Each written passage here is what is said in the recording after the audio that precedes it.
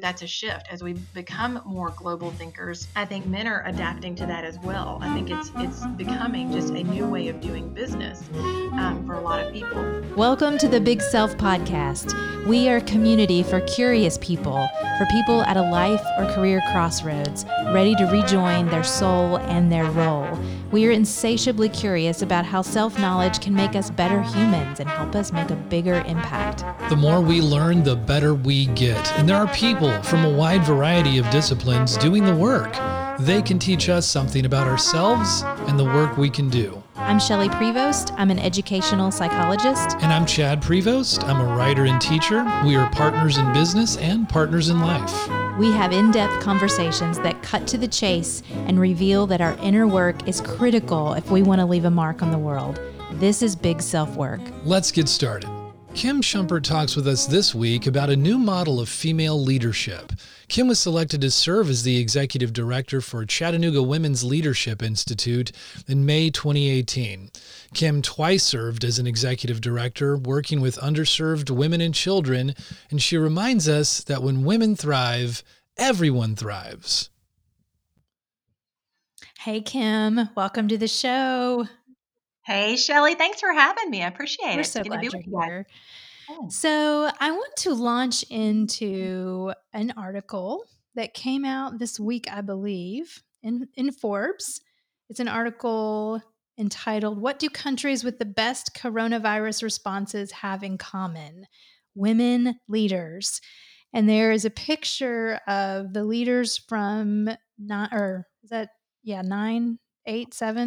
different countries, from Germany to Taiwan, New Zealand, of all women leaders who are doing a really effective job. And the article kind of points to some of the characteristics and then juxtaposes that to some of the male leadership we're seeing. So I wanted to ask if you've seen that article and if you could talk a little bit about what you're seeing here in our community, what you're seeing kind of collectively as a nation, how women are rising to these leadership positions, and why are we uniquely positioned right now for our skill set to be needed as much as it is? Such a great question. I've been thinking a lot about this. Somebody posted that to Facebook the other day and tagged me, and it's been one of the great joys of my position during this time to get to really have some deep dives with female leaders. And it's been, it is just, typically we female leaders are so busy we don't have time to stop and have a conversation. Mm-hmm. And this has created a moment that we need to have conversation, and it's brought that forward. We're doing a series with our organization. We're doing a series of interviews weekly, at least weekly, sometimes more often, with females around our community. And what I gleaned from what I read in the article was similar to what I'm seeing here at the community level. So in other words, I think it transcends. So I always look for patterns. And the pattern that I would say that to me makes this our moment to shine is that women have this very unique, just since the dawn of time, instinct for adaptation. And we are just uniquely designed for this. We are uniquely designed to understand how societies are compartmentalized, but also to blur those lines between those compartmentalizations because of the necessary roles that we play within society. I am at once thinking about all of my children's schedules for homeschooling, while I'm also thinking about systemic and policy shifts that need to happen within our nonprofit sector, within our local community. Those two things are not mutually exclusive to me, and they're happening in sync at the same time all day, every day right now.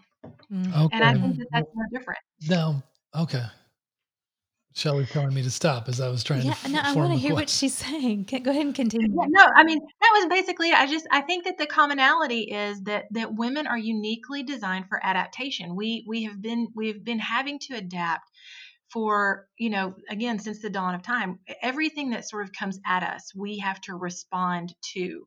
And so I think about all of that. We give lip service sometimes as women to sort of the patriarchy and how institutions have been formed. And what's interesting to me is that if you really stop and watch, women work within those systems, and they adapt to the limitations of those systems, and then they say, okay, let me utilize this limitation and go over here and create a new space, and then begin to blend and bridge the two together for evolution. And so I just think that we're seeing that right now. I think that we're seeing those unique skill sets on display because of the synthesis between all of these worlds. That's just, I don't know. I don't know. Talk back to me. What do you think? I think makes a ton of sense. You have a question though. Well, I've just been shushed once, so I'll try to form this carefully. No, I mean, of course, I think that I see a lot of that versatility and sort of globular, I guess, for lack of a better word, thinking of on women's parts. Well, I guess it's a complex issue. What would we say? Like, is it that men are we compartmentalize and just think about one thing at a time? Do we have a tendency to sort of have a lack of flexibility? Is it just simply because we're used to being as a gender in power, so that we kind of don't quite? I mean, what is it about the male brain or experience that leads it to perhaps not having as much flexibility or versatility? That's a really good question, and I really think that it's the blending of both skills from men and women, and the differences between them are actually needed here. And my response to that, of course, I'm not a neuroscientist, but my response to that, just from observation, is that sometimes the way systems are designed allow for more time and space for men to have contemplation, which leads to more strategic thinking. So if you are accustomed to an environment where you are allowed the space and time to have that strategic thinking in place, then you tend to gravitate towards that habitually. And I think that that's a very necessary thing. I think that's how we have arrived at the way our government functions. I think that there's a necessity to that. I just think that in this particular moment, sort of rapid fire responsiveness and adaptation has its moment, because women have generally had to have a little bit more rapidity to the way that we think. We don't have the luxury of having the time to be as strategic as we would like, and sometimes I think that that can be a hindrance to how women excel, because we're just not we just don't have the same luxury of that. Again, that's just an observation. Yeah. I think women are, and again, I think that some of the data bears that out. You can see within companies that adapt, that have adaptations for women or accommodations for women to say work a 4-day work week, that a lot of times you have increased productivity from those women because their motivations are different. They are motivated by so many different factors and being the glue for systems that their minds are sort of navigating these things simultaneously, and so that productivity increases in a shorter amount of time. That's not, obviously these are generalizations, but and they're not absolutes, but I do believe that, and that I believe that that's a shift as we become more global thinkers. I think men are adapting to that as well. I think it's becoming just a new way of doing business for a lot of people, but it's been an old way of doing business for women, I think, for a long time. And it's just that women don't self promote. Yeah, that's true. And I know that you're going from personal observation as well. I mean, the science isn't even completely. I mean, there's a lot of people with a lot of agendas come down on one side or the other with their books, but one that is really good that I just came across, I think it's been out for a few years, is Delusions of Gender by Cordelia Fine. And she really actually really researches the neuroscience between the brains between the genders, and has some real insights that the brains are more similar than we think. I think is one of her takeaways. Mm-hmm. Yeah, and wouldn't that stand to reason if you are given the same level of exposure and experience, right? I mean, if you take a man and a woman from birth and you monitor and track them and you give them as you simulate as closely as you can similar experiences throughout education and career, that would stand to reason that you would expect to have sort of that synthesis. So again, is it to me? It's not an either or proposition. It's time to really survey our institutions. Mhm. So there is a quote from the article that I'm going to have Chad read because Oh, I might cry if I read it. So oh. I'll let him read it, and then I want us to talk about it. Okay. So the quote is generally the empathy and care which all of these female leaders have communicated seems to come from an alternate universe that the one we have gotten than the one we have gotten used to. It's like their arms are coming out of their videos to hold you in a heartfelt and loving embrace. Who knew leaders could sound like this? Now we do. So what are your thoughts about this, Kim? Yeah, I love that. Yeah. You know, again, I just believe that there is this innate ability for a woman to articulate. Again, women are kind of given more permission, I think, to have some of those vulnerabilities. And we're at a moment where everybody can sort of own up to to this being a vulnerable moment. Therefore, those voices can come through and be heard. I'm not sure that the messages have not been being sent all along, but now they're being received. And I think that you know the way that we lead in that space is again the way that we're going to have to lead moving forward in all aspects. Yes. And I agree. I mean, I just think it's amazing to watch anybody be able to do that. I would argue even that Joe Biden, to me, again, I don't think that this is an us versus them, but I would argue that Joe Biden has that ability to say to really empathize. And I think that that's because he's had loss, he's had Mhm. suffering. He's had some of those empathic experiences that really connect you as a human being that you can't deny once you've walked through that. So let's shift for a minute because I want to ask you about your own personal leadership journey. So you have a tremendous amount of insight and wisdom. You're leading the Chattanooga Women's Leadership Institute as the executive director. You have a plethora of background and experience and a passion for working and serving alongside women in leadership. How did you get here? Tell us a little bit about your journey into this leadership position.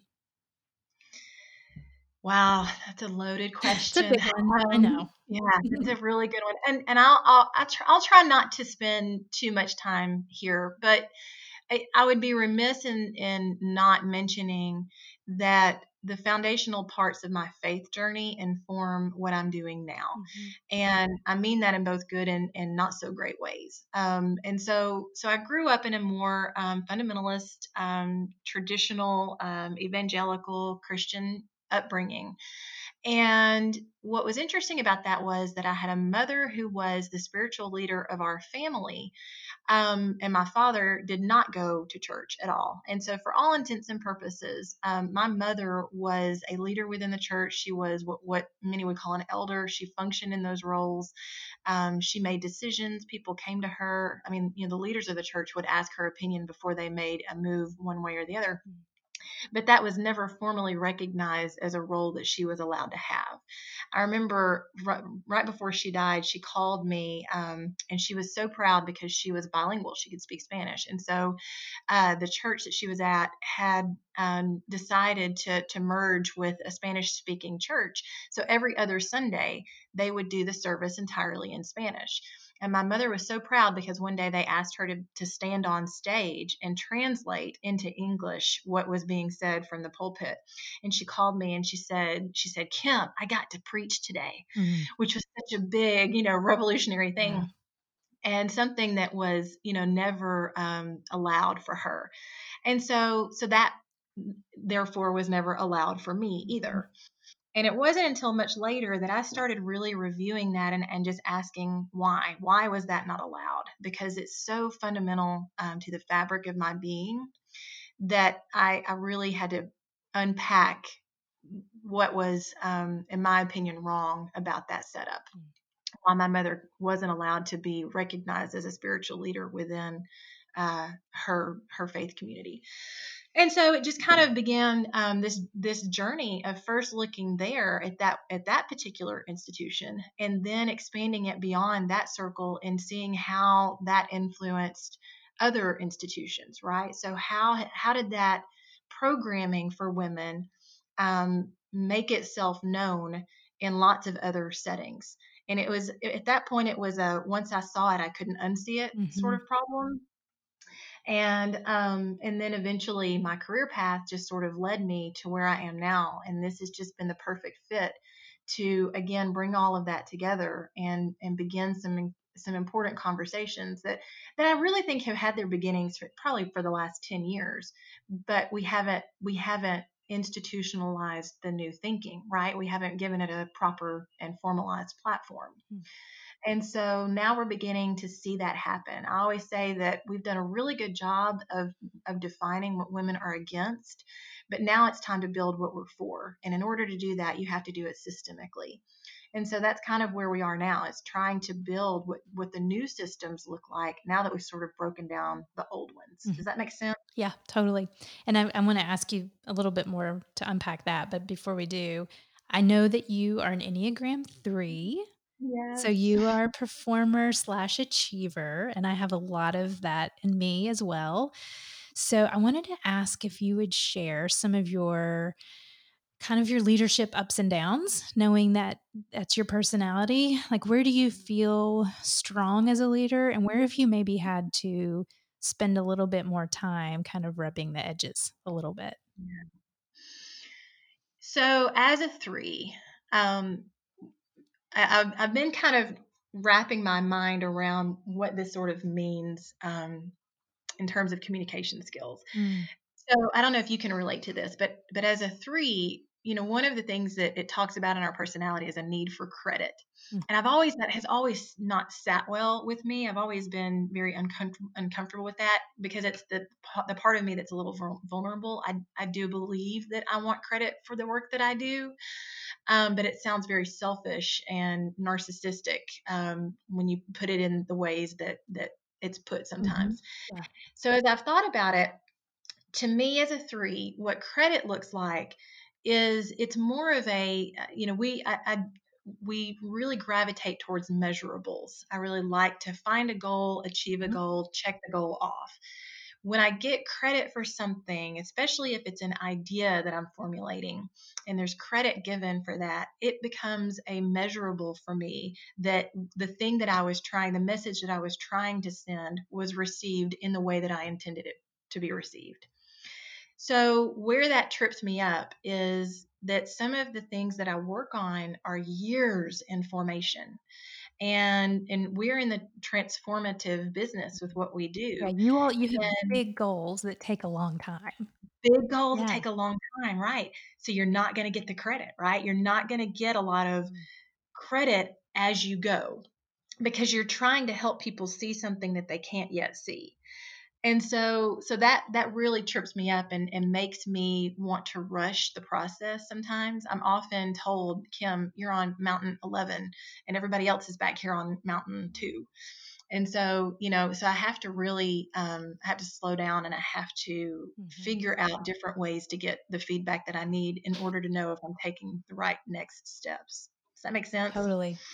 Yeah, and I think that, some of those things with our personality type that don't feel comfortable, that do feel vulnerable when we peek under the hood, that's the shadow showing up. It's the things that we would rather people not see.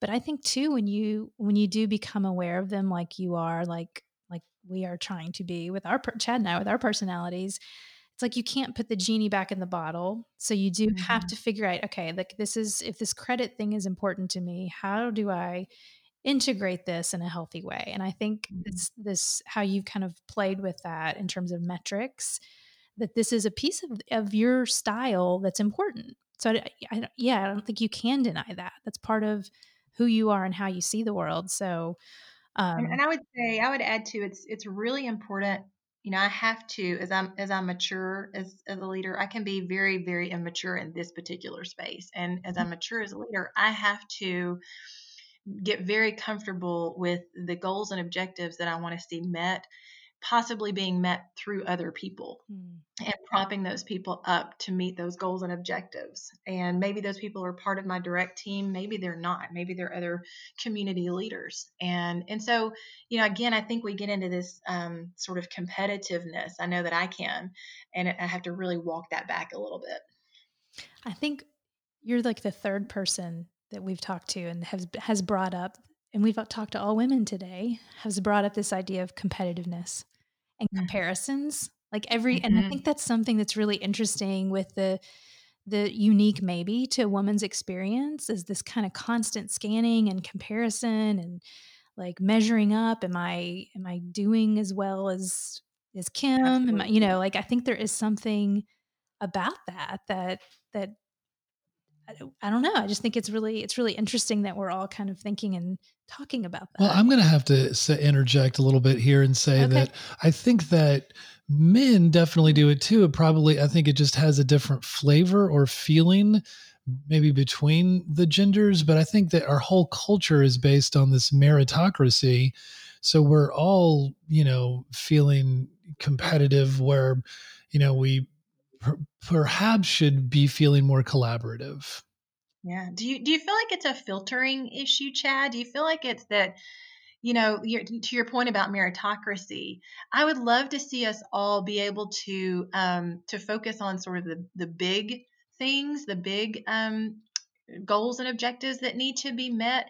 But sometimes in this meritocracy, we focus so on things that are so much in the minutia. So I can it's much easier for me to compete with Shelly over what she puts out on Facebook than it is for me and Shelly to work together to compete together against the ideas that keep women in a box, for Mhm. instance. So like how do you navigate that, right? Yeah. No, I don't know. Well, That's a big yeah, I think question. I think and we've talked about this before, Kim, but the kind of the things that pull us down is into the minutia is like this fear. I mean, I think that's the basic emotion. If I were to drill it down into one simplified emotion, that's it. And until we address what we're afraid of, what am I so afraid of in myself that I have to compare myself to Kim or anybody?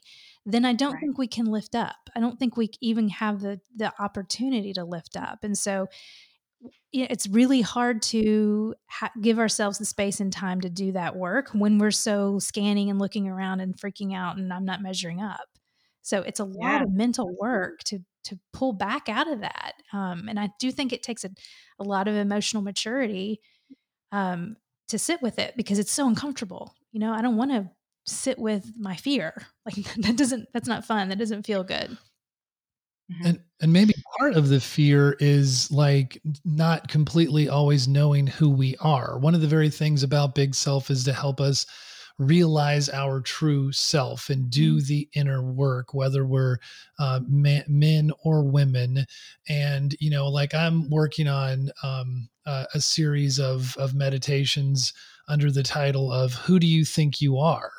And I mean that on both senses of the word, like who do you think you are, as well as well, who do you think Yeah. you are?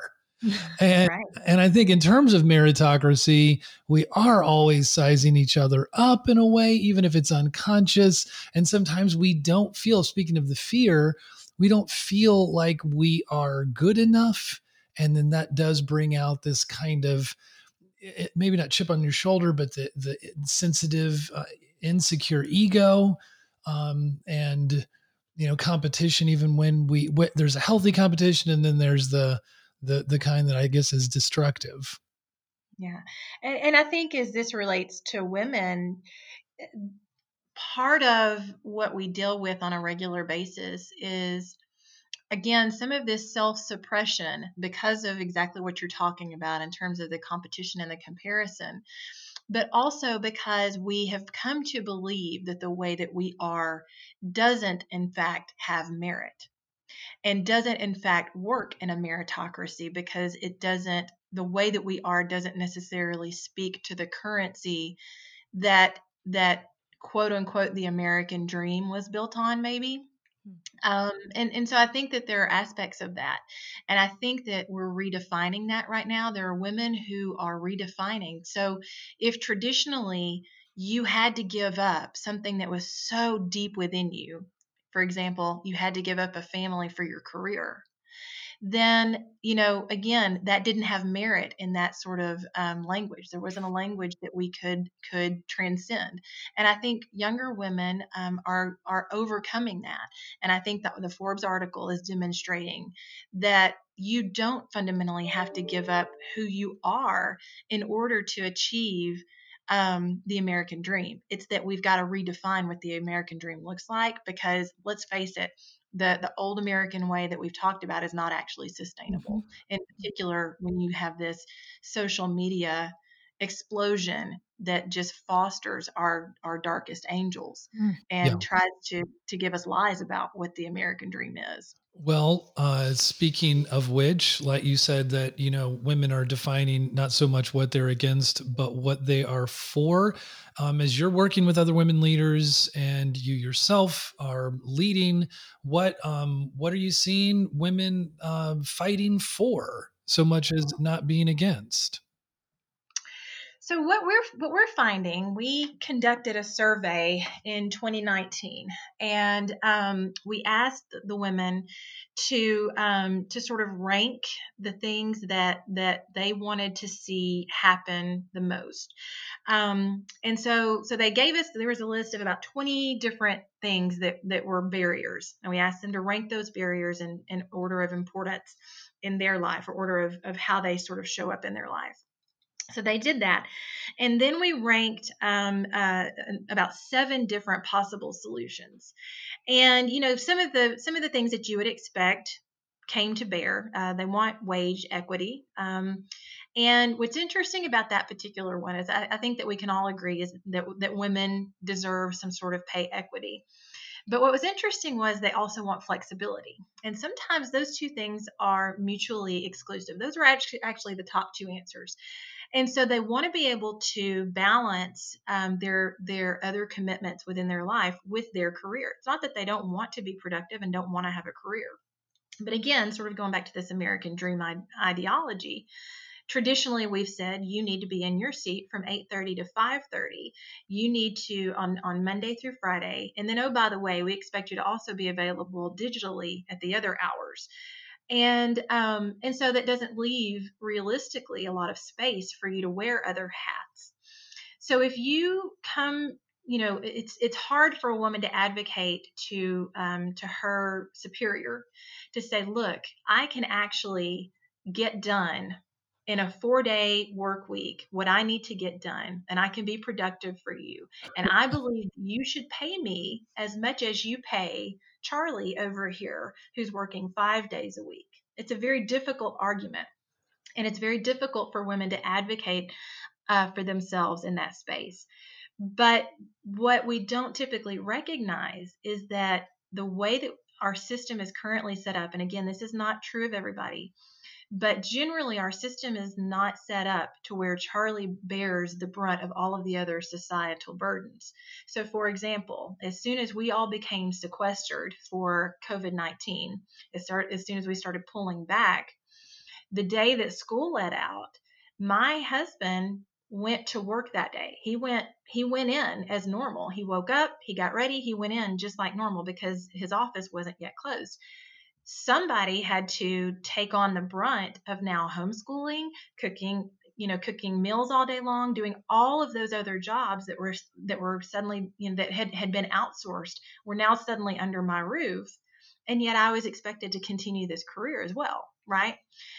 Mm-hmm. Most of the women that we work with were confronted with that reality day one. Many of the men that we work with were not. So I can't avoid that reality. I can disagree with it all day long, but I can't avoid that reality. Yeah. And so until we can make that different, we've got to make some accommodations and help women be able to be what they need to be. So that's the biggest thing that they're for, is that they want to be paid, but a lot of them are taking less money because they want time. And my argument is, if they can get done in less time what they need to get done, why should they accept less money for it? Well, do you think, Kim, that this new normal is going to have any kind of a lasting impact on these very perceptions? I mean, you're just seeing so many people say, "Oh, yeah, that whole thing about how they said we had to be in the office to get the work done, and somehow the work is getting done, and we're not in the office." Yeah. The cat's out of the bag, isn't it? Right. Right. Mhm. Let's hope. That's right. Yeah. And again, we did it so quickly, right? We all adapted to this new environment so quickly, proving that it can be done. Yeah, you lose some of the face to face, and nobody is suggesting that you do away with face to face altogether, because there is value in that. There's value in that type of communication. You get 100% of a person's communication when you're face to face with them. But you're exactly right. There is no way, there's no reason not to leverage technology to redefine what this can look like. So this reminds me, you know this, Kim, but I did a TED Talk in 2015, and it was Lead Like a Girl, and it was all around collective intelligence that was based on a lot of the research coming out of an MIT lab. And they showed that if you want the most innovative team that you can have doing really effective work rapidly, then you need to have what they call social sensitivity heightened, like a lot more social sensitivity versus people talking over each other and interrupting each other and arguing. And they found that the more women on a team, the higher social sensitivity. And so Mm. here I am thinking, we've got these decentralized work environments now. It's very decentralized. Everyone's at home and everyone's using technology, which is what this whole collective intelligence is about. It's about how technology is changing work cultures. And so now I'm like, okay, so there's this gap now, and how do we lead teams effectively? And it's bearing out in the research that more women stepping into leadership really can change these teams. And so women can work in a way that does not make them sacrifice being a mother, being a spouse, a partner, and work in these integrated ways. I think we're going to see a lot of really amazing, powerful, effective work come from women leaders. Mm-hmm. Yes, I agree, and I'm interested to see. We're playing around with a model that, and I can't speak to it a lot right now. Hopefully, we'll have some announcements about it later in the year. But Ooh, cool. yeah, I know it's a little bit of a teaser. Uh-huh. But we're playing around with how do we insert ourselves into that space. We anticipate that there may be a lot of women who are looking for new opportunities Mm-hmm. as we return to work, because of the layoffs, because of furloughs, because they're just sort of not ready to settle anymore. Mm-hmm. And we're trying to discover what that can mean for leveraging that and equipping and mobilizing that. I think that there's two things at play. We don't promote women into roles of leadership like we should, and women don't ask for it like they should. They don't. Again, they think that they shouldn't.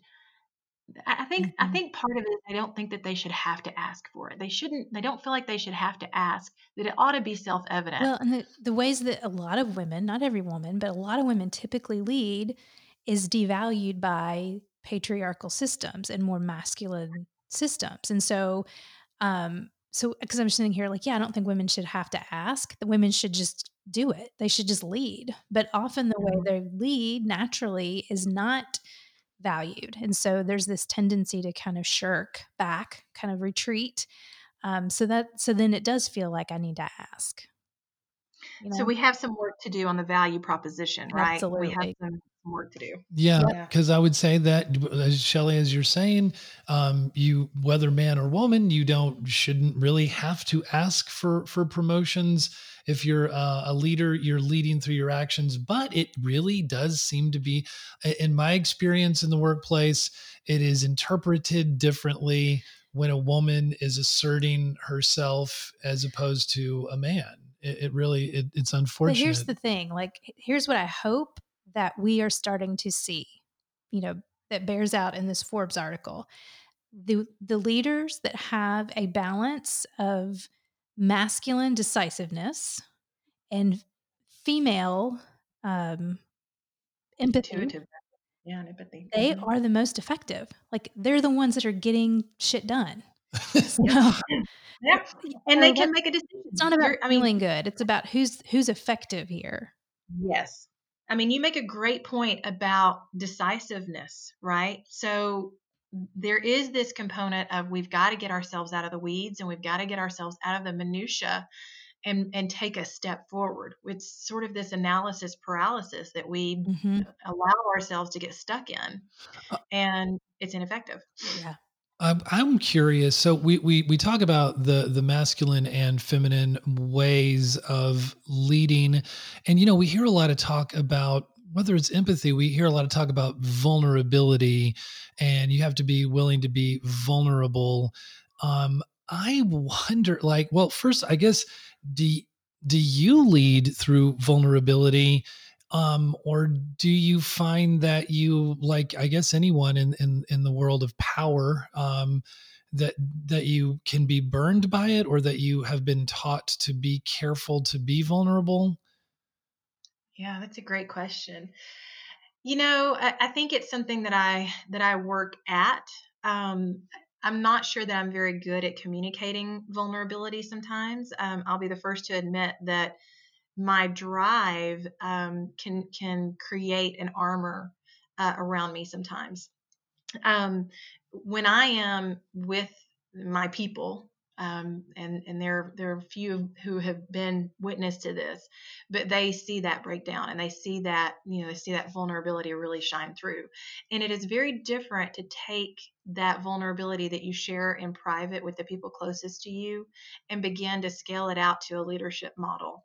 It's not as easy. Everybody says lead from a place of vulnerability, but you also have this, there's a pace to it, because you also run this risk as a woman of just coming off as being an oversharer, right? Mhm. So Hmm. there's this fine line between genuine and authentic vulnerability and empathy, and really coming off inauthentic or disingenuous, or as though you're sharing more than anybody actually wants to hear.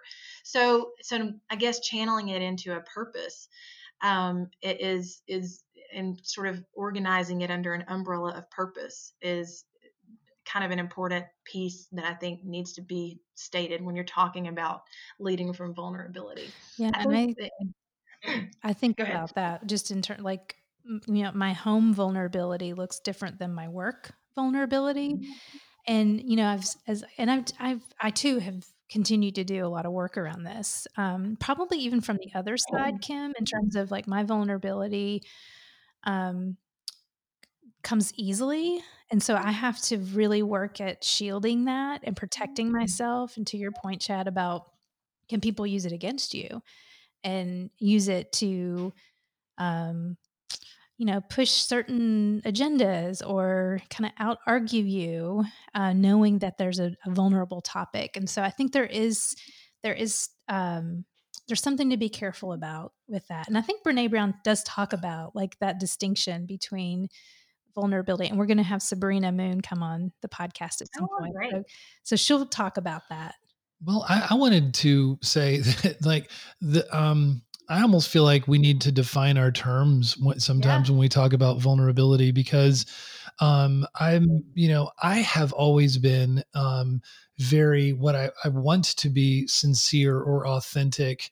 And I don't think that that's always done me well in certain environments where people are kind of vying for power, whether consciously or unconsciously. Mhm. And that has actually led me recently to be super curious about this book that I discovered, by Robert Greene. It's called The 48 Laws of Power. And I am just slowly absorbing this book. And I'm just thinking about the ways that people use what they know. Manipulate. Yeah. Mhm. In Mhm. ways, I so vulnerability, it's like I feel like right now I feel super cautious about being vulnerable. Right.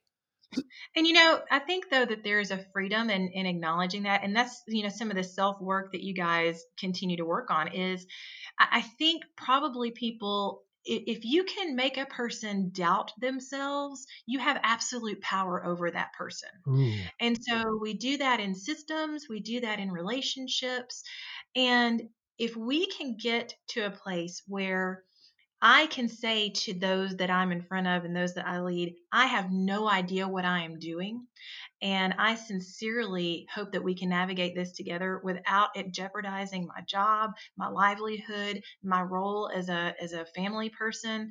If I can begin to be open and transparent about that and be truly vulnerable about that, then those who are it actually grows that camaraderie amongst your team. And I've seen that kind of play out with my board of directors. And I've seen, other executive directors who have not been able to navigate that because you have this weird balance of power between a board and an executive director. So in my particular application, I'm not a boss of my board, right? It's a team that I have to bring along at a pace and build consensus with. Yeah. And in my opinion, it's no different. If you're a strong leader in a company, you should do this too. But I have to do it more because they are my boss in fact. But a lot of times they don't know what it is that they're doing or where we need to head next. They look to me to have that strategy and to have those answers. And a lot of times I don't have those answers. So I have to be able to come back at them and say, in this particular instance, I don't know what I'm doing. Here are a few options that I'm thinking about, Mm-hmm. and have that dialogue. And it has really that has been a hard lesson to learn. This is my third time being an executive director, and each time I've learned a little bit more about the necessity of doing that. And to me, that's the new model. Is it's not necessarily making all decisions by committee, but it is bringing forward ideas and allowing there to be robust and authentic dialogue Yeah. and sincerity Being around it. honest. Yeah. And I love the definition of vulnerability, this, courageously stepping into uncertainty and risk and emotional Yeah. exposure. Like I'm going to walk into this conversation and I'm going to honestly share where I'm Hmm. at, and I don't know how this is going to land. I don't know where this is going to go. And so to Yeah. me, that is vulnerability. And I do think um, there's practice in that, and there's a lot of ways to get better at it. And I think women are really we're not scared of vulnerability, most women, but I do think there's some internal work to be done in terms of how we do it. If that's the Hmm. goal, I think that as we practice it more and more in workplaces, we do have to be careful of what we're stepping into when emotional risk and exposure might be hurtful to us, and figuring out how to navigate those as well. So that would be Hmm. my vulnerability comment. Yeah. Okay. Well, let's sort of move to this question. Just like Kim, how would you say that you and your family, how are you just surviving right now, just getting by, and how are you thriving and flourishing in this new normal? I'm going to tell you what. I have three primary functions in a day. I get up, I put on clothes, I eat breakfast, I work at something, although I feel very stuck at the moment, and then I open a bottle of wine. So I'm not sure I'm the Yep. best example for somebody who really likes to achieve. To feel like you're not working towards something and being productive is very crippling, and it has been very humbling, I'll be honest. Yeah, But overall, I like my roommates. We're doing pretty well for the most part. you're making it. We're making Uh, it. that's good. So it's kind of a both and right there, It surviving and is. thriving. Yeah, that's right. I think probably my heart goes out to my daughter the most. She's involved in AP classes that will determine, future college credits. And she's just at that phase of her life. And I know you guys have kids in the same situation. And they're asking us to administer AP tests at home. And again, of the things that I am equipped to do, educating my children is not one of them. And so it's just, my heart goes out to her and to all the seniors that are out there right now. And, there's a lot of grief. I Mhm. will be honest. We've had a few days of grief around here where I just sort of crawl into a ball and I cry. Yeah, we've had Um, that too. I've had that too. I told Yeah, Chad it's a healthy outlet, I have isn't it? an empathy hangover today. Yeah, great word. After Yeah. the tornadoes yesterday, I just was like, "Ugh, how much more can people take?" After your Precisely. literal hangover.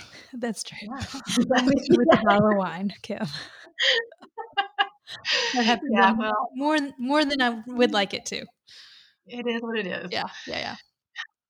Do I'm you not, yeah, again, I refuse to let shame be a part of this narrative on the other side, regardless of how we all needed to cope during all this. exactly. Yeah, I feel like we are in this really, really interesting place. A couple days ago, I got excited about this Medium article floating around, or people are really being asked to kind of reset in a way that, uh, if a meritocracy and this kind of survival and striving and busy and doing and performing was our normal before, like we have this, the great pause of 2020 to really think about what do we want to reset. And so Chad and I, we've had lots of conversations. I mean, at one point I'm like, we're moving to a farm, we're going to sell all our Yeah, possessions, we might run for office, like, I'm kidding, but a lot of like no, you a should. You lot of totally should. ideas around what.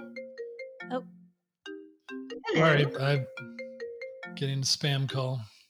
Okay. okay, well, We're not friends with potential either. We don't think potential. potential has much potential. You can cut that out, right? Yes. Okay. So yeah, my whole point is I think there is just a really interesting awakening happening right now, and I can't wait to see what we keep and what we throw out. Yeah, who should define it, I Shelley? Who know. gets to define it? That's actually been one of my questions. Like, who gets to decide? We Yeah. decide, and how do we live differently? That's right. What are we for? What are we for? And how do we convince those with money about why they should be for it too?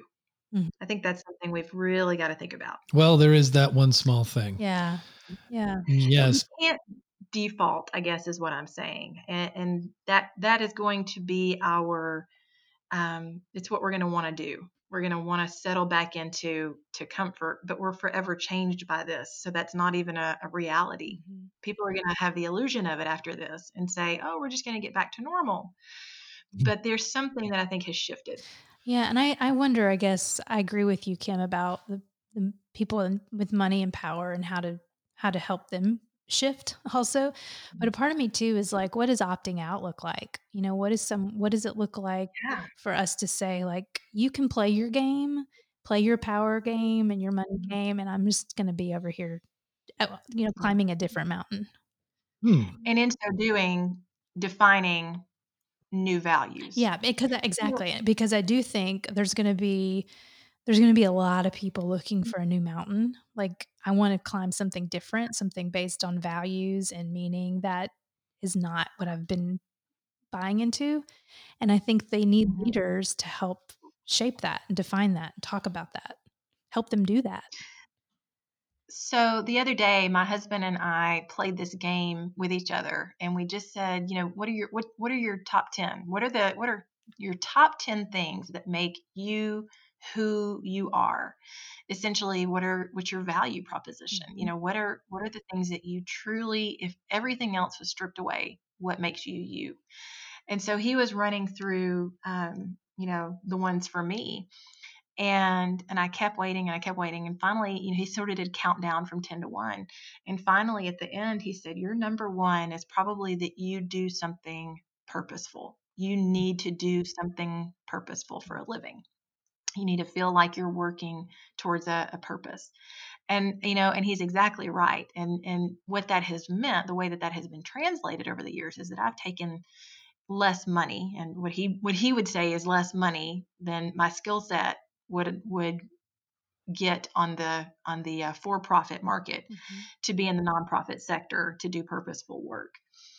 And I mean, to some extent that's true, because that's the way things are currently set up. And I think I'm just on a mission to redefine that for not only the nonprofit sector, but for the for-profit sector, and help people really understand the value of purposeful work, and that all work is purposeful if you bring your values to it and you understand what your values are. And so to your point, Shelley and Chad, I think we have an opportunity in the space that you're providing in particular to define what those values ought to be.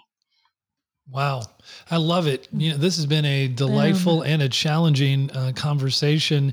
Kim, we tend to wrap up our conversations with our guests with 3 questions. And so the first one is, what is a book or a book you're reading or a podcast you're listening to that's making you think?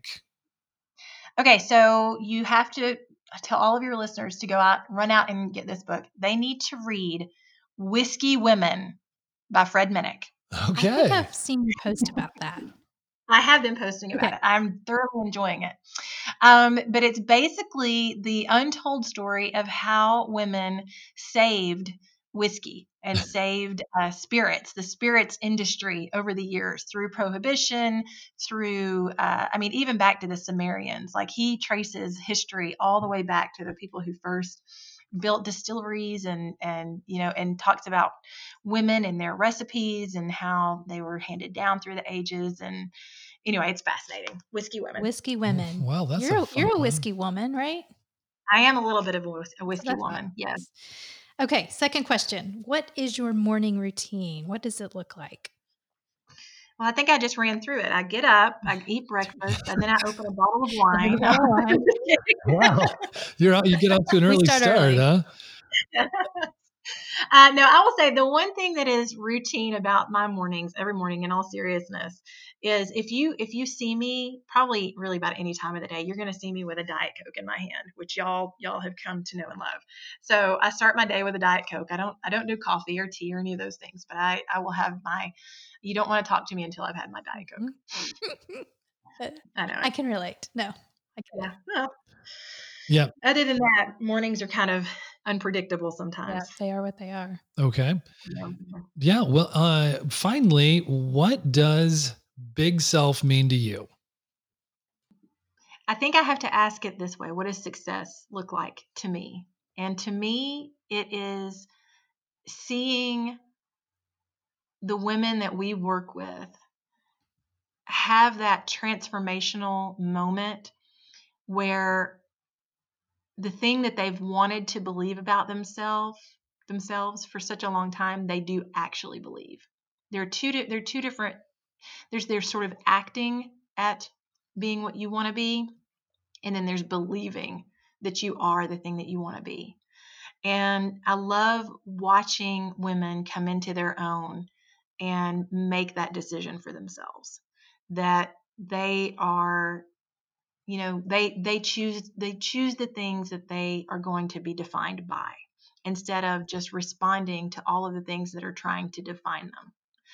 So that's what Big Self. I want to build a platform where we accelerate and multiply that and mobilize those women and elevate them throughout our region.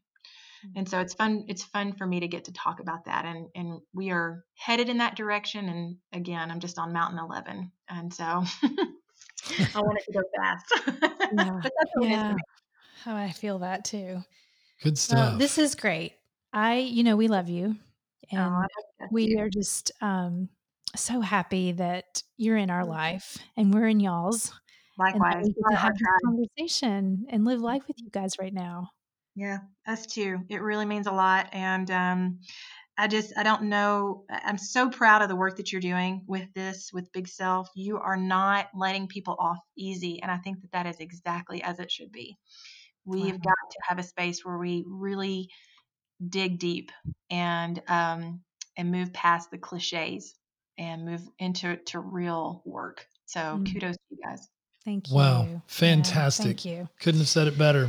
Thanks, Kim. We just so appreciate you being on and for letting us kind of drill you with some leadership questions. And I always love your insights, Kim.